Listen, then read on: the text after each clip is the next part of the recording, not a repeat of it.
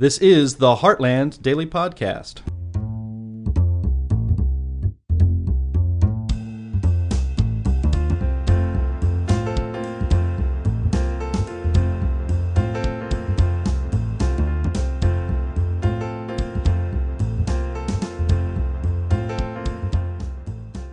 Hello, everyone, and welcome to the Heartland Daily Podcast. This is Anne-Marie Schieber of Healthcare News.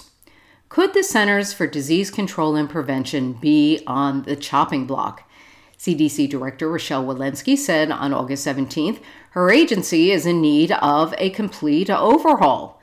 She said that in light of its performance dealing with COVID-19. Now, few people would argue that the CDC bungled COVID-19 in many ways. It was all over the map regarding guidance on masks, social distancing, vaccines, schools, business lockdowns, even apartment evictions. Now, granted, we did not know much about COVID in the beginning, but was this flip-flopping the result of changing science or politics? Is Director Walensky serious about addressing the problems at the CDC, or is her statement designed to get pressure off her agency's back right before the midterm election? To answer that, I've invited back Dr. Marilyn Singleton. She is a board-certified anesthesiologist and an attorney. She has written and spoken extensively on the federal government's response to COVID-19 and is well informed on this topic. Welcome back. And it's always great to be here. Thank you for having me. Dr. Singleton, what do you think of Walensky's latest comment? She said this in an interview. Many questions. I wondered how serious she is. I was reading the New York Times version of this interview she gave where she said the word overhaul. And the article made no mention of the Biden administration, only the Trump administration, which got me wondering, is this really politically driven? Well, I'd say the first thing that lets you know COVID was political was when Kamala Harris said, I'm not going to take any vaccine while Trump is president. I don't trust it. And then magically, Biden is elected president.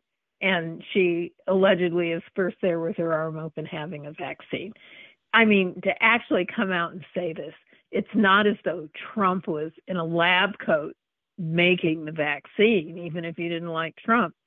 So you could see that the whole thing was political. It was used in an election period. And what do we have now, 2 years later? The midterm elections coming up, when we have so many things that are going so wrong in this country.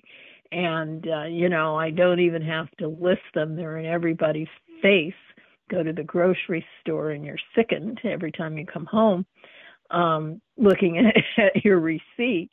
They know when, and the funny thing about the whole masking, wear a mask, don't wear a mask. They know the lockdowns have harmed more people than not. There's enough studies that are now showing that. The CDC's own studies showed that the mental health visits to doctors went up 40%, and that 40% of poor children didn't even log on to go to school. And then they came up with this 6 feet, and that was pulled out of a hat. Rumor has it that it was supposed to be 6 meters, which actually follows the science, so that's about 27 feet. And they just decided to make it 6 feet. Obviously, who could stay 27 feet apart and still wade through life? And then saying COVID wasn't in the air, that it was in these droplets, and no, it's in the air. So it's like, guess what? Everybody's going to get it. And now we have the study where they did the survey of all the people, and 50% of people who had Omicron never even knew they had it. Now, granted, Omicron is not as severe as the first strain of COVID, but the same thing with people. I know people personally, including myself, who we got antibody tests to see whether we had antibodies. We'd never been sick, but we had antibodies to COVID. And that was 2 years ago. So, the whole thing was mismanaged, and it's election time, and the country is owed a huge apology for all this. What changes do you think are needed besides an apology? And what can Walensky actually do on her own? These seem like really huge issues and something that Congress should address. Well, first of all, it needs an independent external review to see how the public health agency should actually work, see what the epidemiologists are doing, what things they're looking at. When you look at the CDC and see its history, it started off in 1946, it was the Center for Communicable Diseases. And that might be a first step to walk it back to where it deals with communicable diseases, period, end of story. And other department, it's under the Health and Human Services Department, and other departments in the Health and Human Services can take care of some of these social issues that suddenly have become under the purview of the CDC. But number one is an external review. Who reviews themselves and calls that the final review? And even if it's in earnest, which I doubt it was, but even if it is, we'll give the benefit of the doubt that you can't see your own flaws. It's very hard to see the big picture and where the central problem is. And I'm certainly not there. I can't tell you what it is. And I think federally, yes, you do need some sort of global oversight. But the states, the United States, are all so different that we need to have state departments as well. And she talks about the fragmentation, like that's a bad thing. If it hadn't been for some of the state actions, who knows? COVID could have been worse if we were counting on the CDC. Now, you wrote a paper last year, COVID-19, A Weapon to Transform America, in which you describe how the CDC abandoned accepted practice by allowing COVID-19 to be listed on death certificates when the disease was not confirmed. And later, Walensky admitted that people who were listed as COVID-19 deaths had numerous comorbidities. Now, looking at the problems she lists facing the agency, and I think she mentioned poor communication, fragmented public health system, and tendency for the agency to be reactive, not proactive, does this describe what might have happened on the death certificate issue, for example? No. What it falls under is an attempt to instill fear into people. Now, sometimes people need to be made fearful, and you have to point out the seriousness of a problem. But in this particular case, think about what the news did. Those columns that were along the side of every news report that had number of quote unquote cases and number of deaths. Number one, a positive COVID test, as we've discovered, isn't a case. A case is a sick person. So it looked like all these people were sick, and then if you can beef up the number of deaths, and not to say that COVID didn't kill people, don't get me wrong there, it did. But let's not lie about it. Some people were already in hospice, they were already on death's door, and they had a positive COVID test. COVID was not what killed them.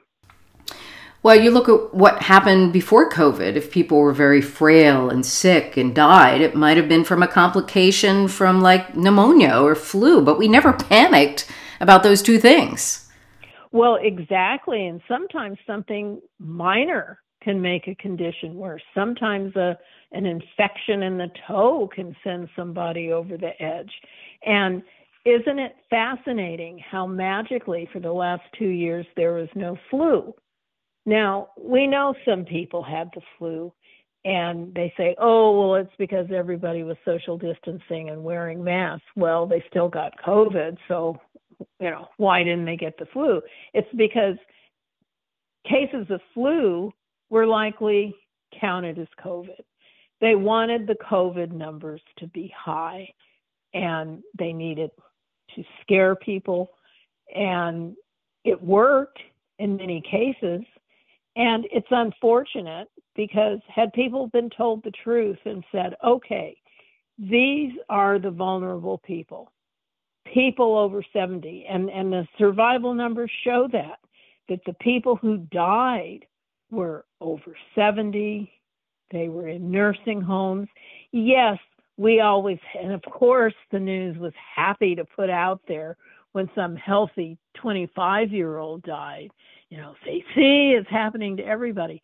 Well, there's always outliers, but if you look at the numbers and who the people are, that's who the media, CDC should have been directing things toward, that vulnerable population. Let's talk about the other mistakes the CDC was faulted on during COVID. Its failure to get a diagnostic test out the door quickly during the critical early stage of the pandemic. It resisted at-home antigen tests later on. It failed to acknowledge the success that doctors were having with early at-home treatment using existing drugs, and of course the ever-changing mask of rules. Do these point to one problem or many? Well, I think it's many problems, and one of the things when you look at trying to change things or improve the science, that the CDC has to look at which scientific findings they're looking at. The CDC had done a study looking back since 1945 on the effectiveness of masks. So this is their own study. And granted, it wasn't COVID, it was just the flu. And the conclusion was they did not work. Okay. So and this study was a couple of years old before COVID. Now, they never publicized that. So they can pick and choose, and they did pick and choose which science they were going to follow. And until you stop being biased in the selection of science and in what studies you're going to choose to do, you almost hate to use the word science because that's not science. You have to look at everything, and that's not what they did. So you have the political bias that was interjected in there. As far as the testing, that to me just smells of hubris. Europe and other countries, Russia in fact, had a very good COVID test. Did we use it? No. CDC said they wanted to have their own. What did they do? Contaminated it with, another element. So it was testing other things other than COVID. And it set everything back so far. So why not use someone else's tests? And, so there were certainly a lot of things that fold in to having a bad result. And we know just from regular life and in medicine, sometimes multiple small things end up making a big screw up. Over the years, the CDC has delved into a wide range of issues that some say go beyond disease and public health. It's now promoting chat rooms for teens run by agencies promoting transgender medical procedures. They also had a say on apartment evictions and masks on airplanes and public transportation. It also has information on its website on obesity, not just obesity, but obesity discrimination. Of course, then there's the whole diversity, equity, inclusion thing, critical race theory. Is this what a public health agency should be delving into? Well, and this is the thing. And number one, the CDC is not the public health department.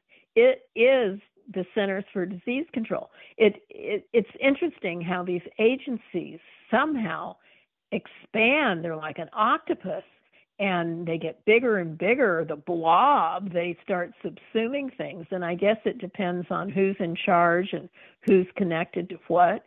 But they shouldn't be involved in that stuff at all. They should be looking at communicable diseases, epidemiology, and all these social issues.